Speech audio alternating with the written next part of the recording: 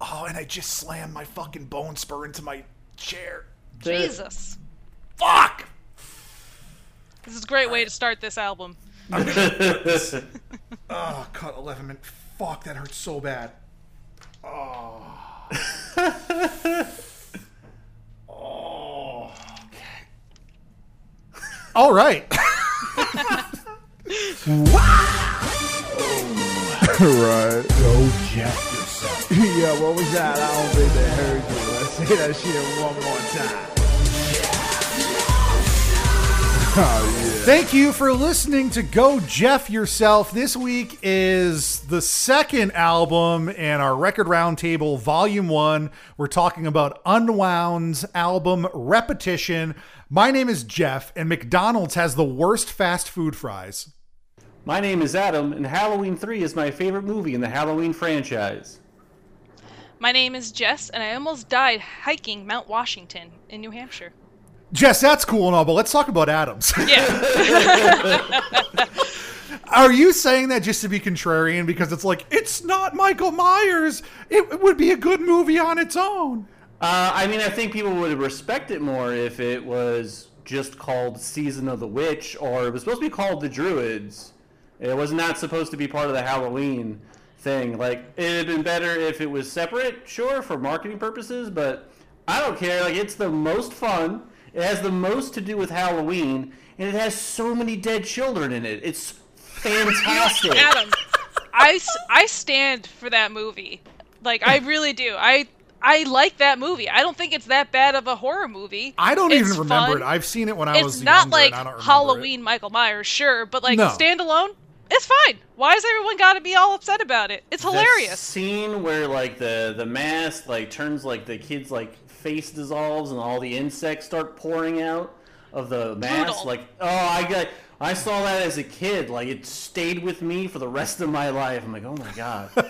It's a great Halloween horror movie. Like, I don't know why people hate it so much.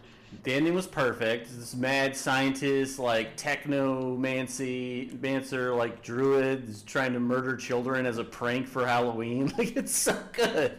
It's got robots. And I mean, they everything. retconned all of the following Michael Myers Halloween movies, so they should have just kept going with the anthology, and we would have been in a better place. Oh, much better As a place. society, I think. And Jess, sorry I cut you off, but did you die? I'm still here. I somehow okay. survived. It was the stupidest thing I ever did, and I can't believe I'm here. Because the wind chills, the winds itself was like 80 plus miles per hour. Like, they shut down the mountain, and we still went up. I was fully prepared. I had all the gear that I needed. The friends that I was hiking with, they were kind of iffy on their gear, but they said, let's keep going, and we got to the top. I couldn't even see where we were. It was so cloudy. It was snowing in August, by the way. And I couldn't even get up to the stairs to get to like the actual peak because what the you're- wind was what you're so bad it describing was right now- shaking everywhere. What you're describing right now is the beginning of a movie based on a true story where you know everybody dies. Yeah, Dude, like, you I have to, really like, thought eat we were each gonna other or die. Something. Yeah, you're like, oh, this Yeah. is the movie about those people that got stuck in a cave and then they all die. I was trying to let's put watch on- it. Yeah, I brought a pair of mittens with me because I was watching the weather for like a week to see how bad it was going to be. And I was like, And those oh mittens, my God. they saved your life. Without those mittens, Well, I like would a- just be talking to Adam right now. Yeah, and my hands were so cold and swollen that I couldn't put them on, and the wind kept blowing them out of my hands. There's like a video of my mitten like flying out of my hands, and I'm like, oh my God!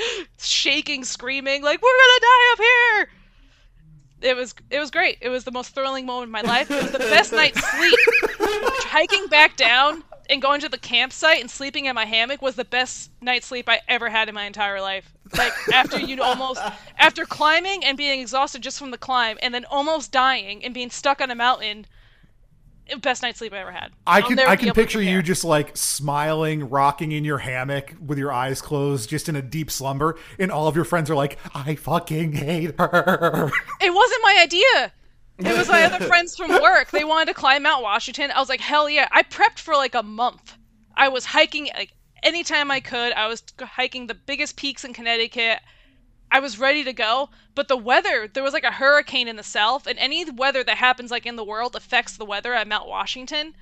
And I'm watching this, and I'm like, yo, guys, we need a backup plan. We're not going to make it. We're not going to be able to hike up that mountain. Like, hurricane mild winds, like 80 miles per hour. It rained on us. It snowed on us in August. And it was like 60 degrees at like the base, and it got to like 14 degrees at the top. Yeah, So, I'm not like, about that life. Yeah, I could barely walk up everyone else. Yeah, well, the road was closed. Because if you climb up it, you don't get the bumper sticker. It's the law. It's true. Yeah, I got my fucking bumper sticker. I climbed Mount Washington. It's right there in one of my lockers that I have. Like tattooed it on your back. Yeah. It was nuts. My friend was gonna go up in shorts and t-shirt, and I made her stop at like a Bass Pro Shop to like buy winter gear because I'm like, you don't even have hiking boots. She's from Texas. She had no idea. And the other guy that we hiked with, like, he didn't bring a pair of gloves to wear, and he had, like, a poncho on, and the poncho went flying through the air because the wind was so fast, it just blew right off of him. Stupid. Stupidest thing I ever did. But I'm here, I'm alive, and I forgot what yours was, Jeff. What about fries, right? What's your opinion on McDonald's French fries? Because I think they're fucking trash. Yeah, they suck. They're not the worst, Okay. but they definitely are not. They're way overrated. Like, Absolutely. Whenever I smell them, I want to eat them, and like I'll have like a couple to just fight the urge to eat all of them. Like I just don't eat them. Well, here's the deal. So I can't even tell you what they taste like anymore. The enjoyability is 100% based on the amount of salt on them. Because they have no flavor. They're dry. They leave your mouth chalky. They're greasy. They're dry and greasy at the same time. And also, unless you eat every single fry that you're served within 3 minutes of getting them, they're soggy. They're just you just throw them in the garbage. They have no durability. They're just gross. I mean, all fast food fries mostly are frozen, so it's not like this is a quality thing. This is just trash. Like Taco Bell's fries their nacho fries are way fucking better than McDonald's. In fact, they're so good, they're the meal. They're the highlight. I don't think I've had when nacho you fries. go there, I've never had them. you have first of all, the seasoning is delectable for fast food. I feel like it's new.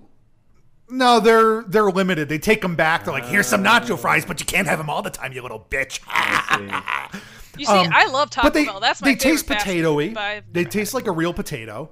They're just better. And you get the nacho fries meal that comes with a taco as the side because they're that good. But like, dude, people shit on Arby's all the time. Arby's fries. Arby's pretty good. The curly fries? The curly fries. They blow McDonald's. Rule. Even their fucking crinkle fries, dude. Crinkle fries are like bottom tier fries. Oh, yeah. They I fucking don't like blow them. McDonald's out of the water. Everywhere has better fries than McDonald's. I don't think there's Burger one King's fast food place. Better. Burger King is that one is of my worse. favorite of the big burger What is? chains. Burger King fries.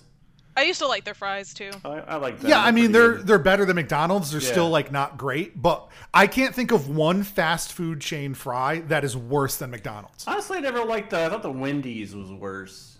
They're better now. They're better. They are? Yeah, usually because Yeah, they they're can't are even at least remember the offer last chili, time I had a so I just fast get food chili, burger. you know? yeah. That's true too, Adam. But yeah, I hate it. Every now and then, my wife loves McDonald's fries. In the app, they have like you can get like $1 large fry every day. So sometimes she'll just like go and get the fries, and I'm like, this is just inedible trash. It's garbage. I couldn't even tell you the last time I had a McDonald's fry or any of those fries. You see, I like Five Guys. I'll spend $15 on a cheeseburger before Yeah, I mean have, like, their a fries are McDonald's burger. pretty much unmatched. They have Yeah. great fries. That peanut oil, fantastic. They got vinegar there. I like that. I do like that. Yeah, A little, malt little vinegar. thicker than I like, though. Peanut. Oh, okay. I like a thin, Too I like a thick for ya? shoestring. Yeah. Well, guys, enough of this nonsense. Jess is alive. I'm McDonald's alive! fries are terrible. Adam hates Michael Myers.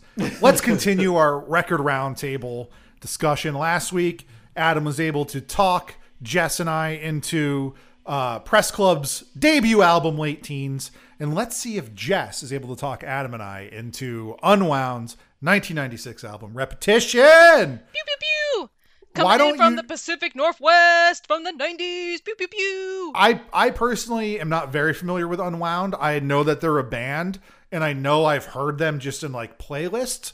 But Jess, why don't you tell us about how you got into them, why you like them, all that shit, why you picked this album over any of their others?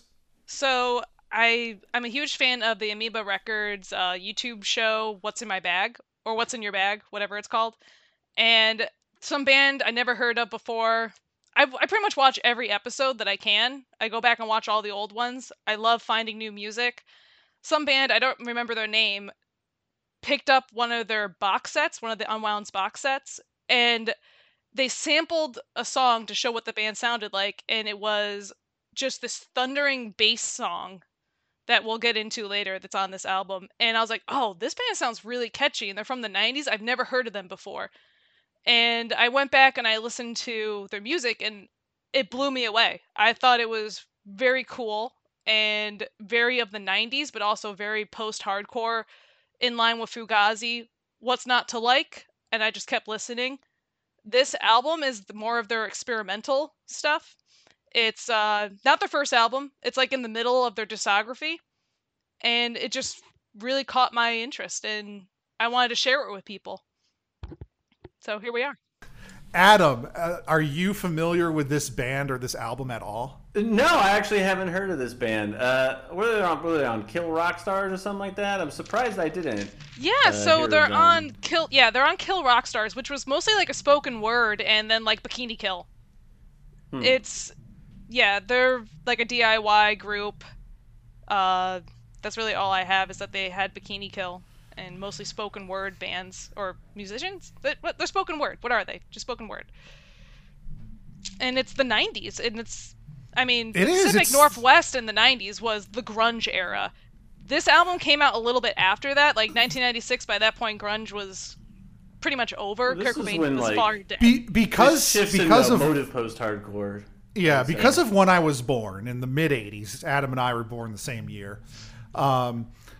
It's weird. Like when I think about decades before me, like I could pinpoint like the 60s were about this, 70s were about this, the 80s were about this, but the 90s to me is like multiple decades all at once, because like, when you're 5 to 15 years old, there's a huge difference in how you perceive things, like, and media. So to me, 96 is just like a different decade than 93. Oh, like, yeah. To me, it's just so different. When I see 96, I'm thinking about like middle school, shit like that. And when I think of like early 90s grunge, I'm thinking of elementary school, because like Pearl Jam and Nirvana were the big bands in, when I was in elementary school. So it's still like the same era of music. Like there is a shift, like Adam started to say, but just because of my experiences with that decade, this feels earlier to me than it actually is.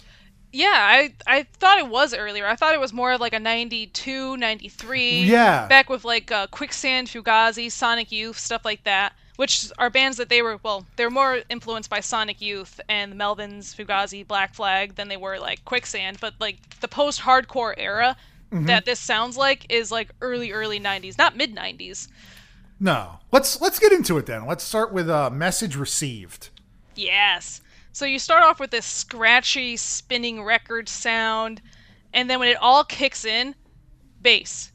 Jeff, I know how you feel about bass. Yeah, you know how I feel about bass. When I started this, and it was just like the static panning through my headphones, I was like, this is Jess. Jess loves the Refused, which we should do a Refused episode, because I'm not as into them as you guys are. Like, I listen to them, but I don't like know them. You know what I mean? Yeah, I would feel wrong doing a Refused episode without Adam, because without Adam, I never would have heard of Refused and seen them live twice. We can do that, but I was like, this is so Jess. But then like all of that just stops. There's like no transition. It's just like, and then right into guitar, drums, and this steady bass line. Just this this is chugging definitely bass. A bass-heavy band. Instead of like a lead guitar, it's a lead bass. Mm-hmm. You're following that bass, and the guitar is just doing its own thing. I didn't know how to describe the guitar playing, because I'm not a guitar player. So I talked to my husband, who is a guitar player, and he said it's lazy. But it's not. It's lazy but moody. But like it captures like some weird feeling in me, like that guitar. It sounds in this song, it sounds like a swarm of bees is like swarming me, and I can't get away from it. And it's like your husband's a very good guitar player, and he's like very technical, from what I've heard in the bands that he's been in. And I could see how he could say this is lazy. And I'm bad at guitar. I'm much better at bass and guitar, but I've never been good at guitar. But I think that doing this kind of music, I'm not going to compare it to jazz because I don't think it's jazzy, but there's a different sort of, I don't want to say expertise, but there's a certain skill in making it sound lazy. Because I was in a band like this. We only played 2 shows. We didn't record anything. It was just this like post-hardcore kind of band. And the guitar player there, like when I listen to like back to recordings of practices, actually, if you go to Talk Me Into, search for our music and look for a song by Dear Sirs on there. It's like that. But when we were in practice, like he was laser focused. Like when we were recording, there was a lot of jammy stuff too. But when we got to like the parts we needed, it was almost the same every time. But if you had heard it the first time, it sounds like this. It sounds all over the place.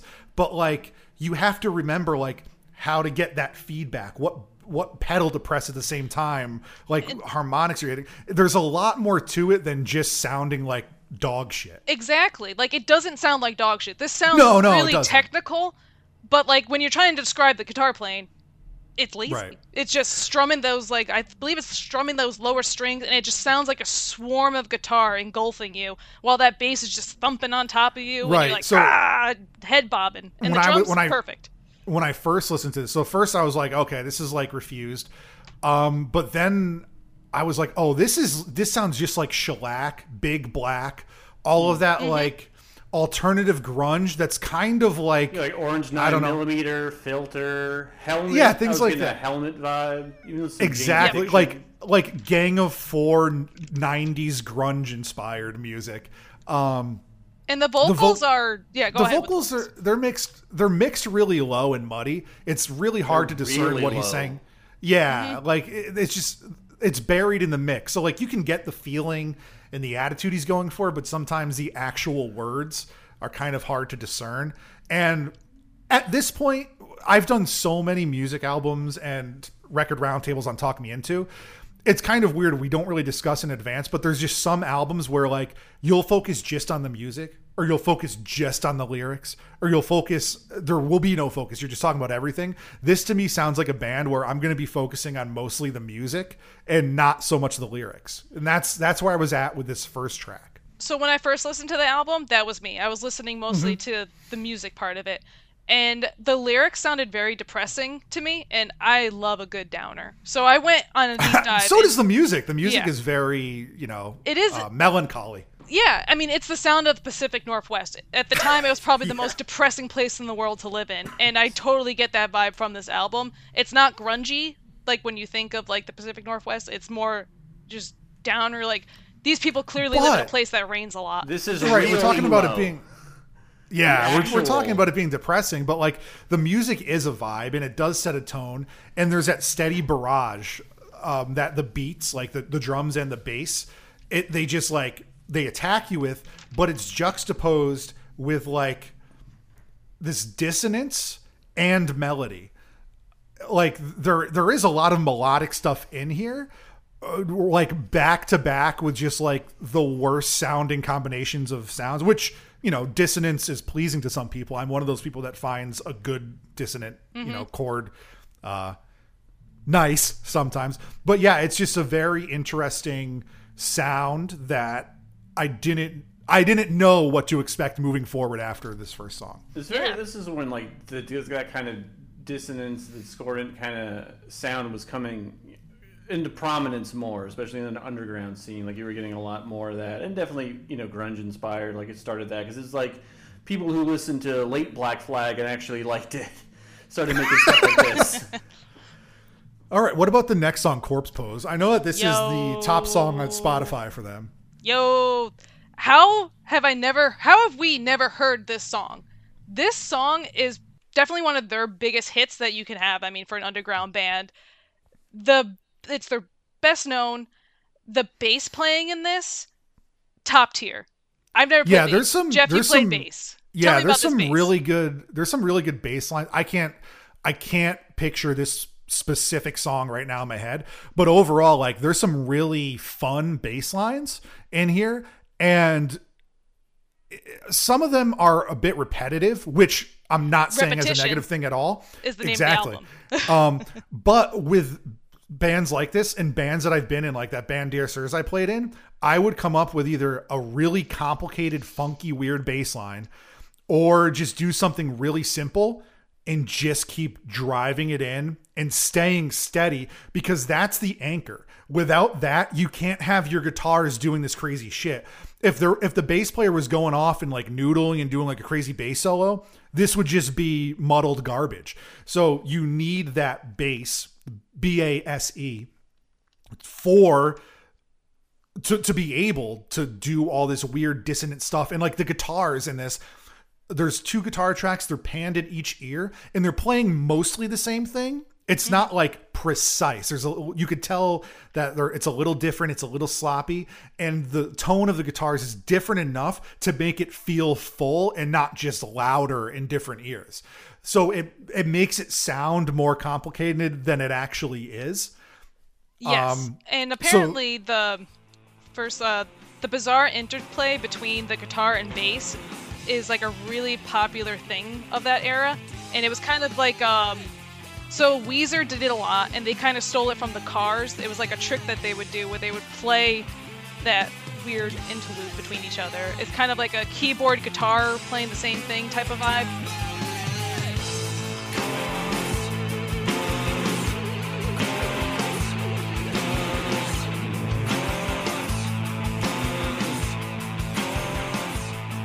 Yeah, a very obvious example of that is Damaged Goods by Gang of Four, which I covered in a band, and even like the guitar player I was playing with at the time, incredible guitar player, Dennis. But even at first, we were trying to like figure it out, because I'm not a good bass player either, especially back then. But yeah, it's tricky to try to. You have to trick your brain into playing when you shouldn't normally play. When you're going do do do do do do do. Like one person's playing steady but skipping a beat, the other person's playing only on the offbeat. I love that kind of shit, and when it's done well, it's like chef's kiss. And Adam, you're a lyrics guy, right? Did you pick up the lyrics of this song? That's basically all my notes were just about that. Because they do not have a lot of lyrics for the most part. No, there's very minimalist on that. But the one verse here, the drawback to living is finding yourself. Watch your heart, let it bleed. Don't have faith in anything. I'm like, yes. I wrote that down. Corpse pose. I was like, this is gonna resonate with Adam, and because it resonates with me. Yeah. So at the time that this album was conceived, I believe it's the singer, guitar player, he was going through a really rough patch, ending of a relation. Yeah, right? Can you believe it? Pacific Northwest. So he was going through an ending of a relationship. He had a friend commit suicide. He was in a really dark place, emotionally, physically, and a lot of what I get from this album are journal entries. Like, it just seems like somebody just fucking losing their shit in their journal and then going, here, I got some lyrics, let's just bust this out, like, let's do this therapeutic cleanse. That's literally an early adopter. Yes. Yeah, that's literally unauthorized biography. Yeah, and that, goes right into unauthorized What did you guys think of that song? So I thought, I mean, you're talking about the vocal performance. It's very much like the guy from Cake. Yes. Right? Like, yeah.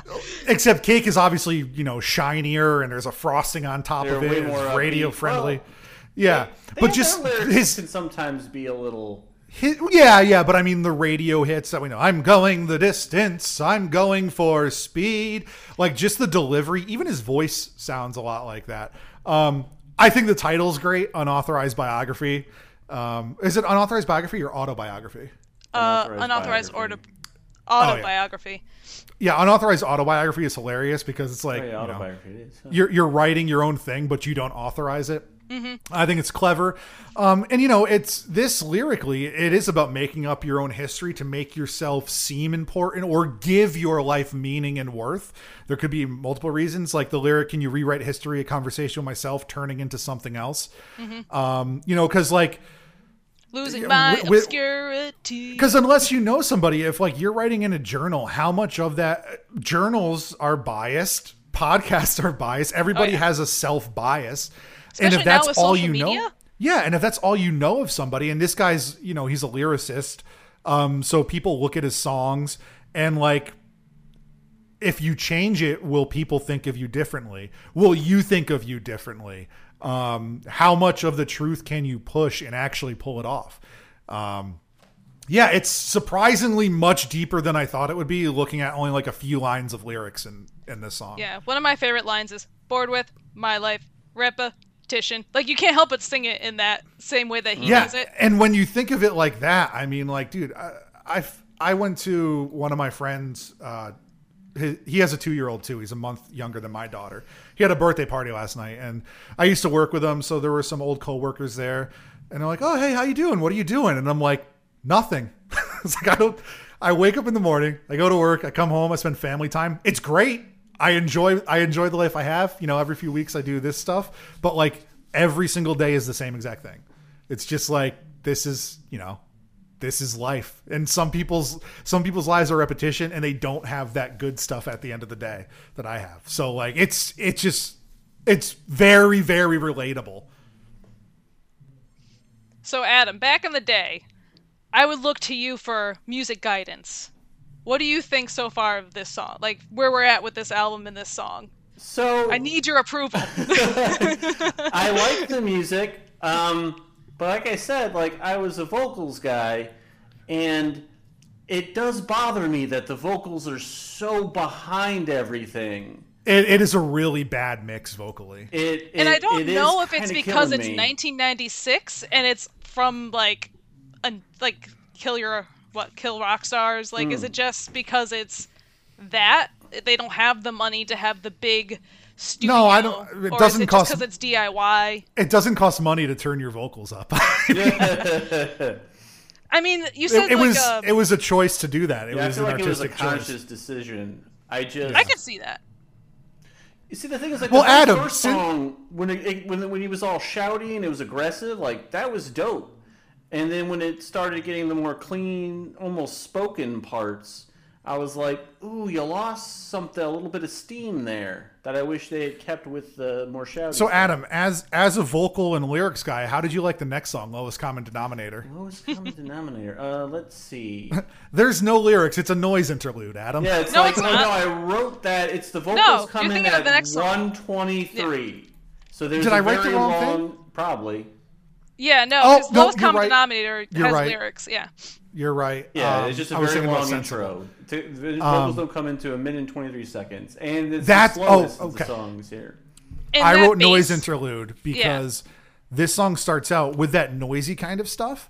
And it did the same thing that the first track did, where it doesn't really blend the songs. It just like stops and a new song starts.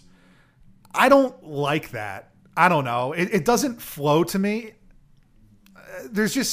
I wish they had either blended it in or had it be its own track. Like, as an album, it just messes up the flow. It sounds more like a hiccup than something I can vibe with.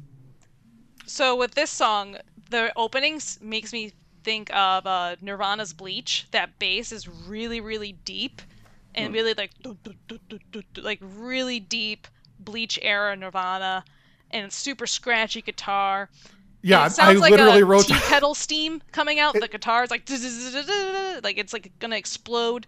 one of my notes for the 8th track Murder Movies. I wrote very early Nirvana Bleach era. Yeah. So, that's the vibe we're going for. This one's a slower song too. It's more spoken word than it is like screaming or singing.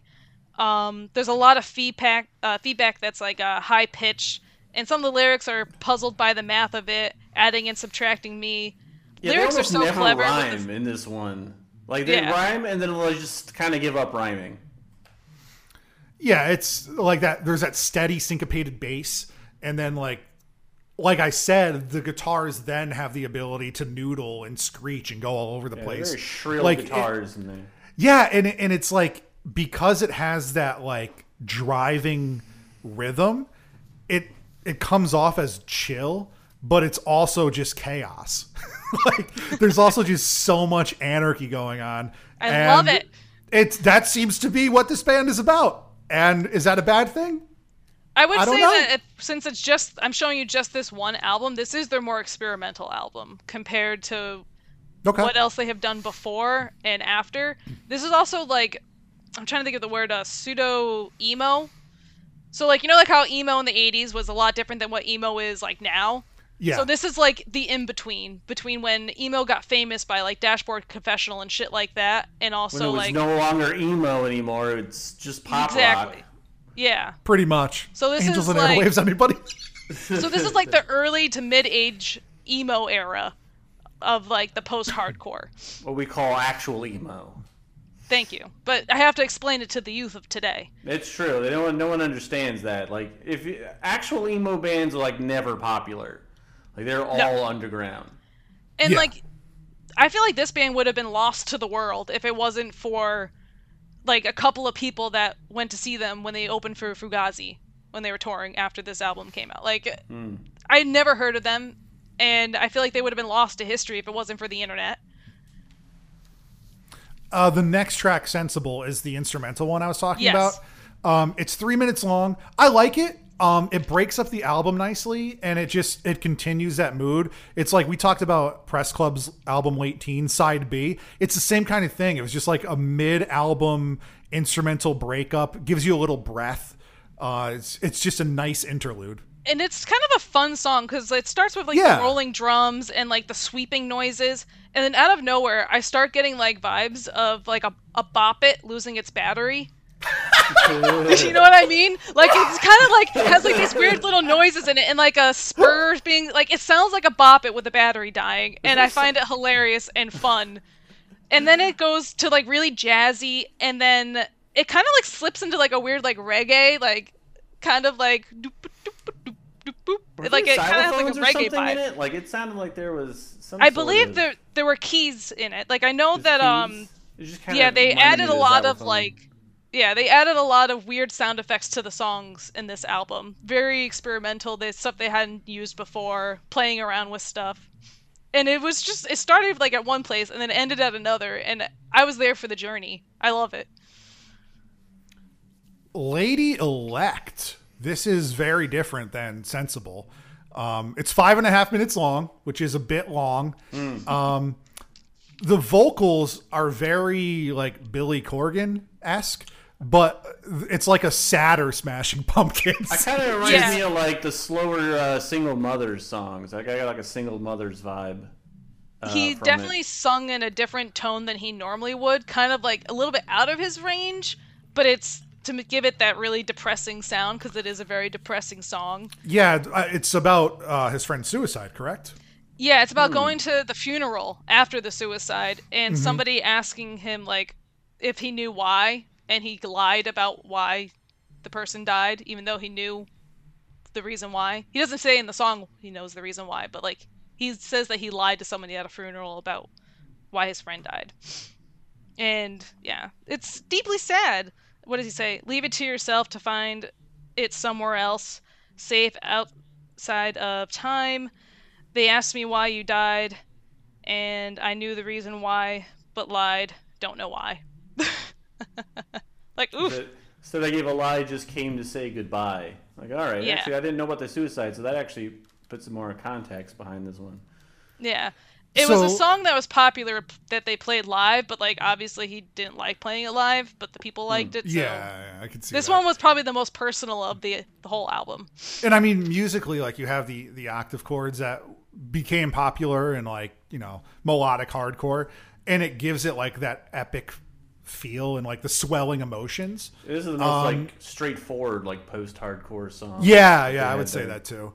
It still is a little long. I could see live this song being long, drags out a bit too much, I think. Yeah, live I could see that, but just listen to the recording, it's just a bit too much. I mean, it's not bad, but yeah, it shoots up in different octaves, and like it really draws it out. It sounds like a funeral song. So, Fingernails on a Chalkboard. There is like this eerie found sound that kind of sounds like early wax cylinder recordings, which like it always freaks me out when I hear those. Just knowing that like the voice is like 100 years old. The person's been dead for like 100 years. And it's just like such primitive recordings. And it just sounds like how I think a ghost would sound. And then fingernails on a chalkboard. Yeah, just but like, so there's not over. many lyrics, but about halfway through this song, they start doing sound painting, which is the term that's like, they use the music to give you the feeling that the lyrics are trying to portray. So lyrically, it's like fingernails on a chalkboard. And musically, it sounds like that. There's a lot of feedback. There's a lot of dissonant squeals. There's scrapes and slides on the strings. There's screaming that's super distorted. So it's all of this stuff that's supposed to just like grate at you. Yeah, it's designed to sounding make you feel like uncomfortable. Yeah, so like the drums are right up front too, feeling that like they're chasing you down. And in the song, he's talking about torturing people that annoy him. Yeah. So it's like I thought you're chasing them down and gonna get them, and nails on a chalkboard, torture them. This was using sound as like a weapon. I liked it. It was cool. Yeah, I just think it's fun. It's just a little graining on you, and it kind of makes you go, oh yeah. When you're in a bad mood and like someone's really pissing you off, this is a great song. All right, so I talked about murder movies a little bit. I don't know what the fuck it's about. And musically, it's like, I'm just going to read exactly what I wrote. Musically, there's no new ground for this album. It's consistent, if not anything else. Repetition, all cap locks. It's repetitive lyric chanting, very early Nirvana Bleach era, but it's only like a minute 40. So it's like the fastest and definitely angriest sounding vocals on the. Yeah. So this song is like more predominant in this one. This one is more of the bop. This is like, especially after the first half of the album of it being like, ugh, like you're really like you're getting drained from like all the depression. It's raining on you, like it's the Pacific Northwest. It's always cold and tired. You're always tired. And then this one is like, oh yeah, murder movies, and it's just a song about playing over and over again in your head of all the terrible things you would do to somebody. Yeah, but like going back on the Nirvana Bleach. Like, I could definitely hear, like, the, Daddy's little girl, Daddy's little girl. Just, like, repeating the same line over and over again. And, that's the style of the era of the location. So I get it. I mean, that's probably, like, the best Nirvana album, so. This was and, probably, like, imagine seeing this live. Yeah. This one probably was my favorite on the, I think this one was their strongest for me, personally. I just liked it was shorter, faster, angrier. That's just generally what I'm into anyway. So. And one lyric says, "I like to star as an alien, killing all the humans." Yeah, I picked up that was dope. My idea of you repeated over and over again, and it's just if only kids these days, and especially young boys, if only you would just pick up a guitar instead of a machine gun and just play guitar. Imagine just writing song lyrics about killing people instead of, killing people with guns. Just do that. And also, like, the sound is like the piano. It almost sounds like a piano. I think it is a piano. They wanted to get a grand piano, but they couldn't, so they had to just go in with, like, a keyboard. Because the very beginning, it's like, doo-doo-doo-doo-doo-doo-doo-doo-doo. That's supposed to be, like, a grand piano sound. Yeah, you could hear that, like, they use keyboards later. You could tell that it's not, like, a real piano, but it's not a bad thing to me. Oh, yeah, it's described as a double bass sound with a piano. Next, Exit. I know this road will never stop. That really satisfies my mind. That's pretty powerful shit, Adam. You're a lyric boy. What do you think about the lyrics to this song? I wrote this like there's only like 8 lines in this. There's not a lot. Good. They certainly make the most with the little they have there, and I do like it. My mind might look like a garbage can, but at least I know who I am. So oh my god, I wrote that line down good. too. That's one of my favorite lines. My mind might look like a garbage can, but at least I know who I am. Like, just so good. I love it. So the line I said I really like because it just like it highlights that there's endless possibilities ahead for you, which is like super positive for a band like this. And like the music does not reflect that positivity at all. Like halfway through, the song just falls apart.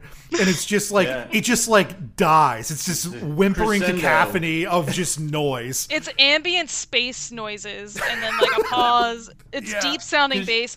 This is so moody. I mean, the whole album is really, really moody. That's the best way to describe this album. This is a moody album. You're in a mood, put this album on, and this song fits right in there with it. Dude, I also super relate to Devoid. It's just about cutting out negative people in your life, or just people in general. And I've done it, and there's nothing better to just get rid of like just negative people. You know, I wish the best for them, but I don't want you in my life.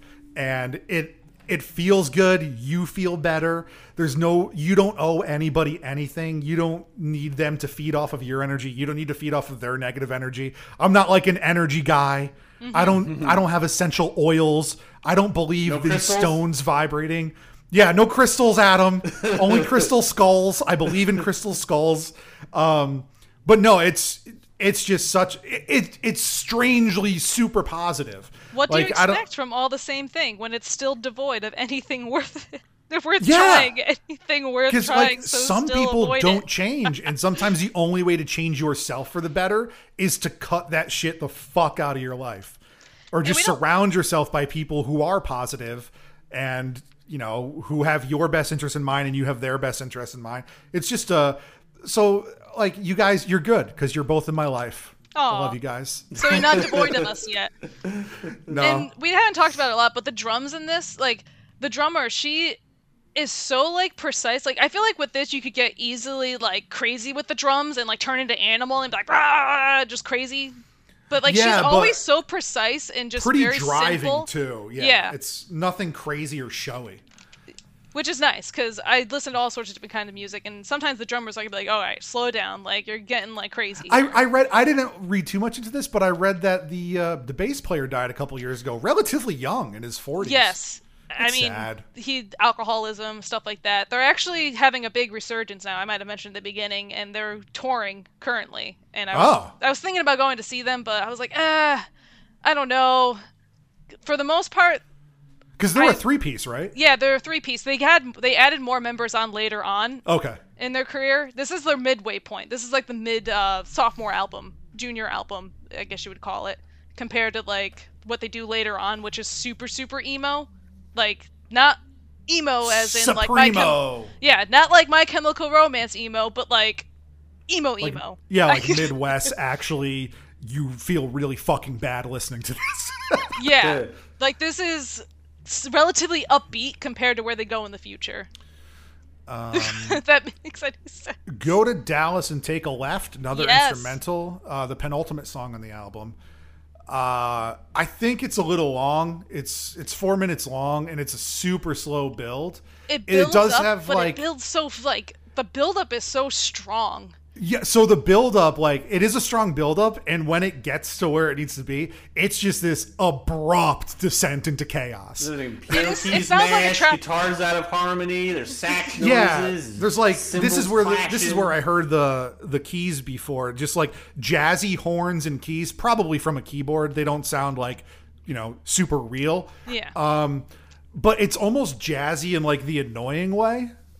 Not so this really reminds pretentious, me of what an actual traffic jam would sound like the traffic jam in Falling Down. You ever see that movie? I think this is what was going on in this guy's head at the time. And also, do you remember, I hate to bring it up again, but Radiohead, I had you listen to National Anthem.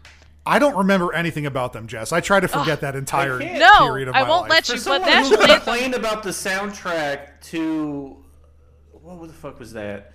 Suspiria, then you're going on and talking about listening to Radiohead. I like the soundtrack to Suspiria. No, but Chuck did not, despite being a fan of the... I love Tom York, but Goblin did a better soundtrack than... That's why he couldn't possibly recreate that. There's no way. You're going to have to do something totally different. If I had never seen the original Suspiria and I watched Suspiria, I'd probably be more blown away. But since I've watched the original Suspiria and I'm comparing Goblin to Tom York's interpretation of how to do Suspiria, I can't say that it's better. I don't know, And I love Tom York. Tom York is like my husband that I'll, my other husband. Yeah, the Goblin was better, but I thought the York stuff fit for the style of movie they were making. It did, but if I'm comparing and contrasting, it might grow on me over time. I still haven't seen it since the theaters. I might change my mind. This time not on LSD, and it still held up. It's still good. Yeah. But anyways, if you're a fan of Radiohead's National Anthem, this song is it's very similar in the chaos with the horns, and it just goes into it descends into madness. I thought it was more interesting actually than sensible. I was thinking like one of my notes here is like I would like to have heard this live, like right. This would be amazing live. Like this wasn't something for me like to just sit and listen to. Like it's not really my style of that. But like seeing it live would probably be very different. I think I'd enjoy it live.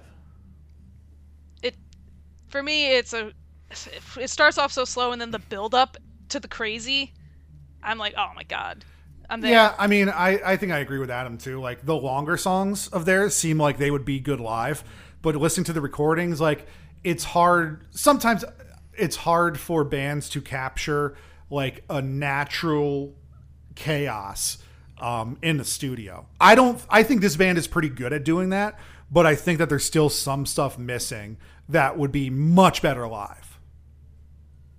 Maybe I'll go see them if there's still tickets available. I think they're playing like 3 shows in New York City. Maybe we will too if we're talked into them. Maybe. So last track for your entertainment, or no, what is it? Yeah, for your entertainment. Yeah. I thought I wrote a note for this, but it's blank and I don't remember. What? I don't remember the song. I apologize. Oh, no.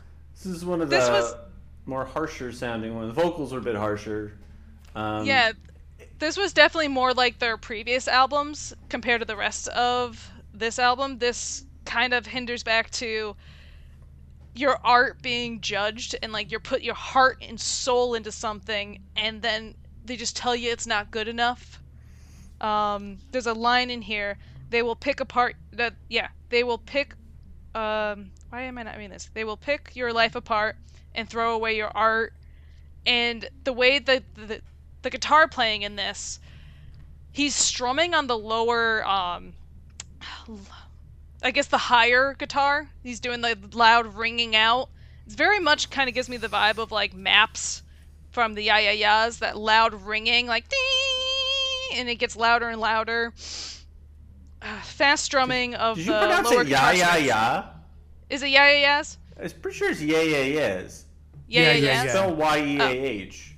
Oh. Okay. Well, that happens. Yeah, yeah, yeah.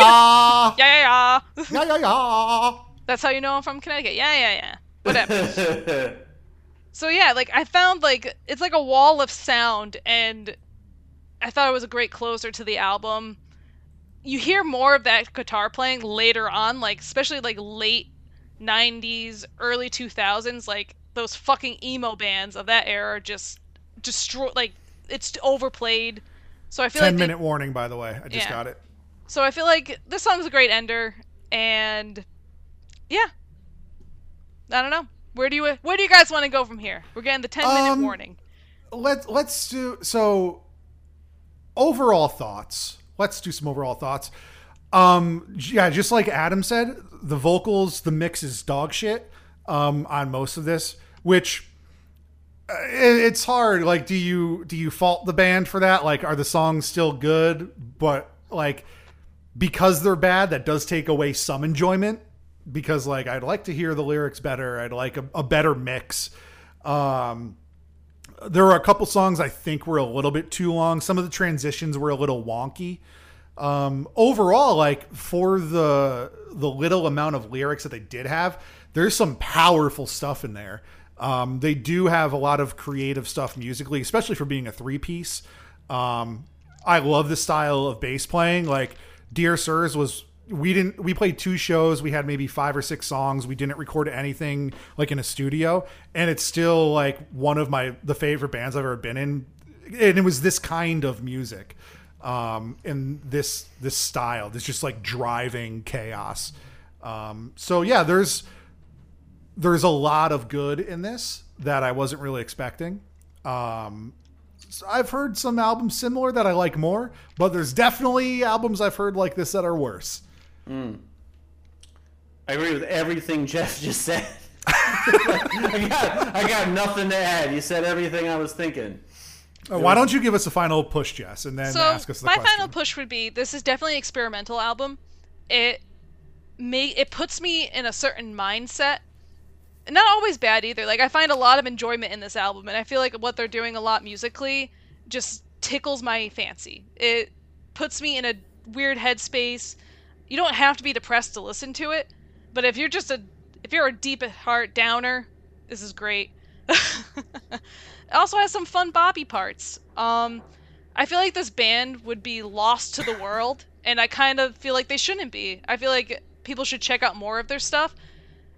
I wanted to give you guys a challenge with this album, because it's a challenging album to listen to. It's not just a straight through post-hardcore, it's not just straight through noise. It's different. And I wanted to give you something that was challenging. And I have fun with challenges, as you know. Well, why don't you ask us the most important question? Fellas, did I talk you into Unwound's repetition?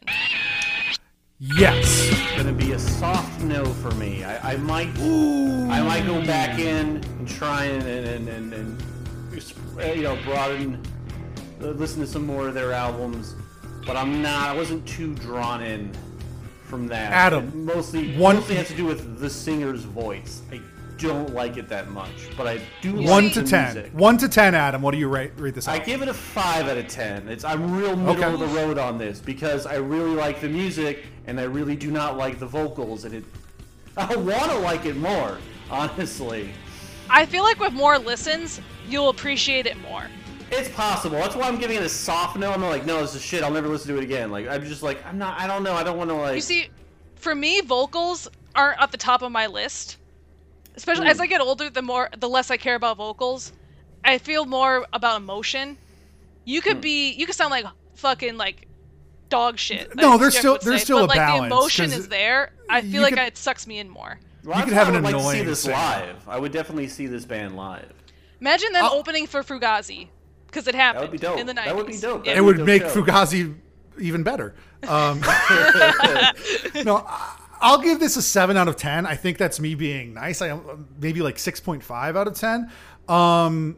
This is a band where I'm a yes, because even though this album isn't like perfect for me, there's enough on here to where like I want to listen to other things from this band. I haven't yet, because this was so like fucking out there that I think if I listened to anything else, I'd just be confused and mix it up.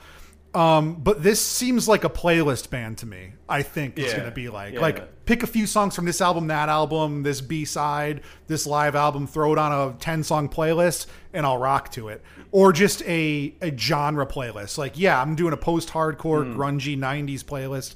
Put some Unwound on there. Yeah. So, yeah, like, I didn't hate anything I listened to. And there were some really good things in there. Everything I said about it positively, I meant. And everything I didn't like, I didn't like.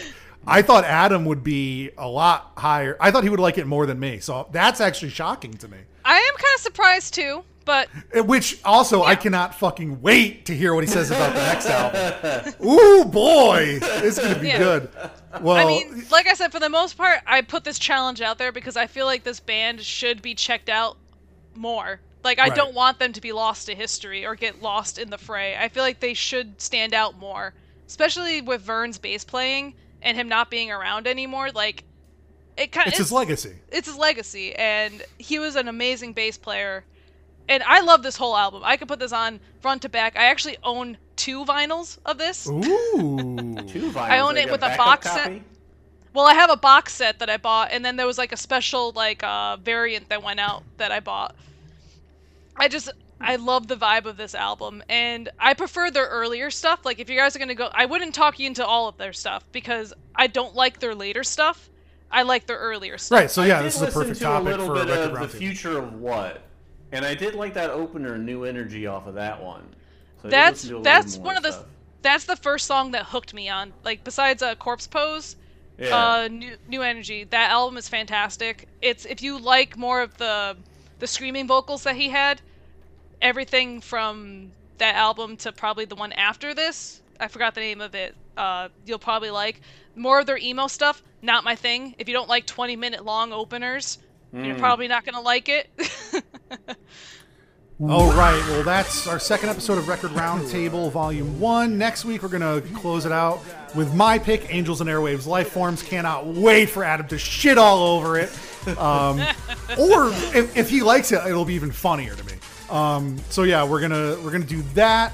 We only got a couple minutes left because of software limitations. So Fuck you, Google. Yeah, fuck you, Alphabet.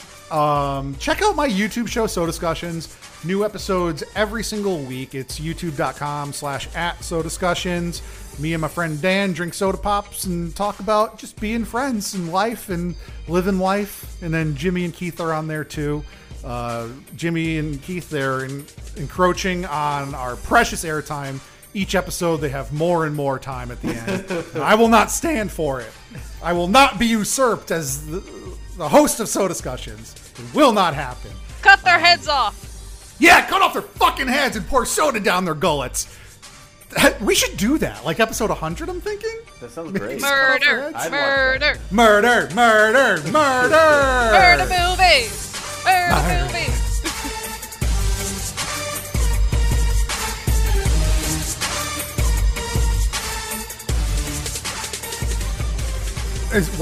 What's going on in the background of somebody? It sounds like somebody's listening to music.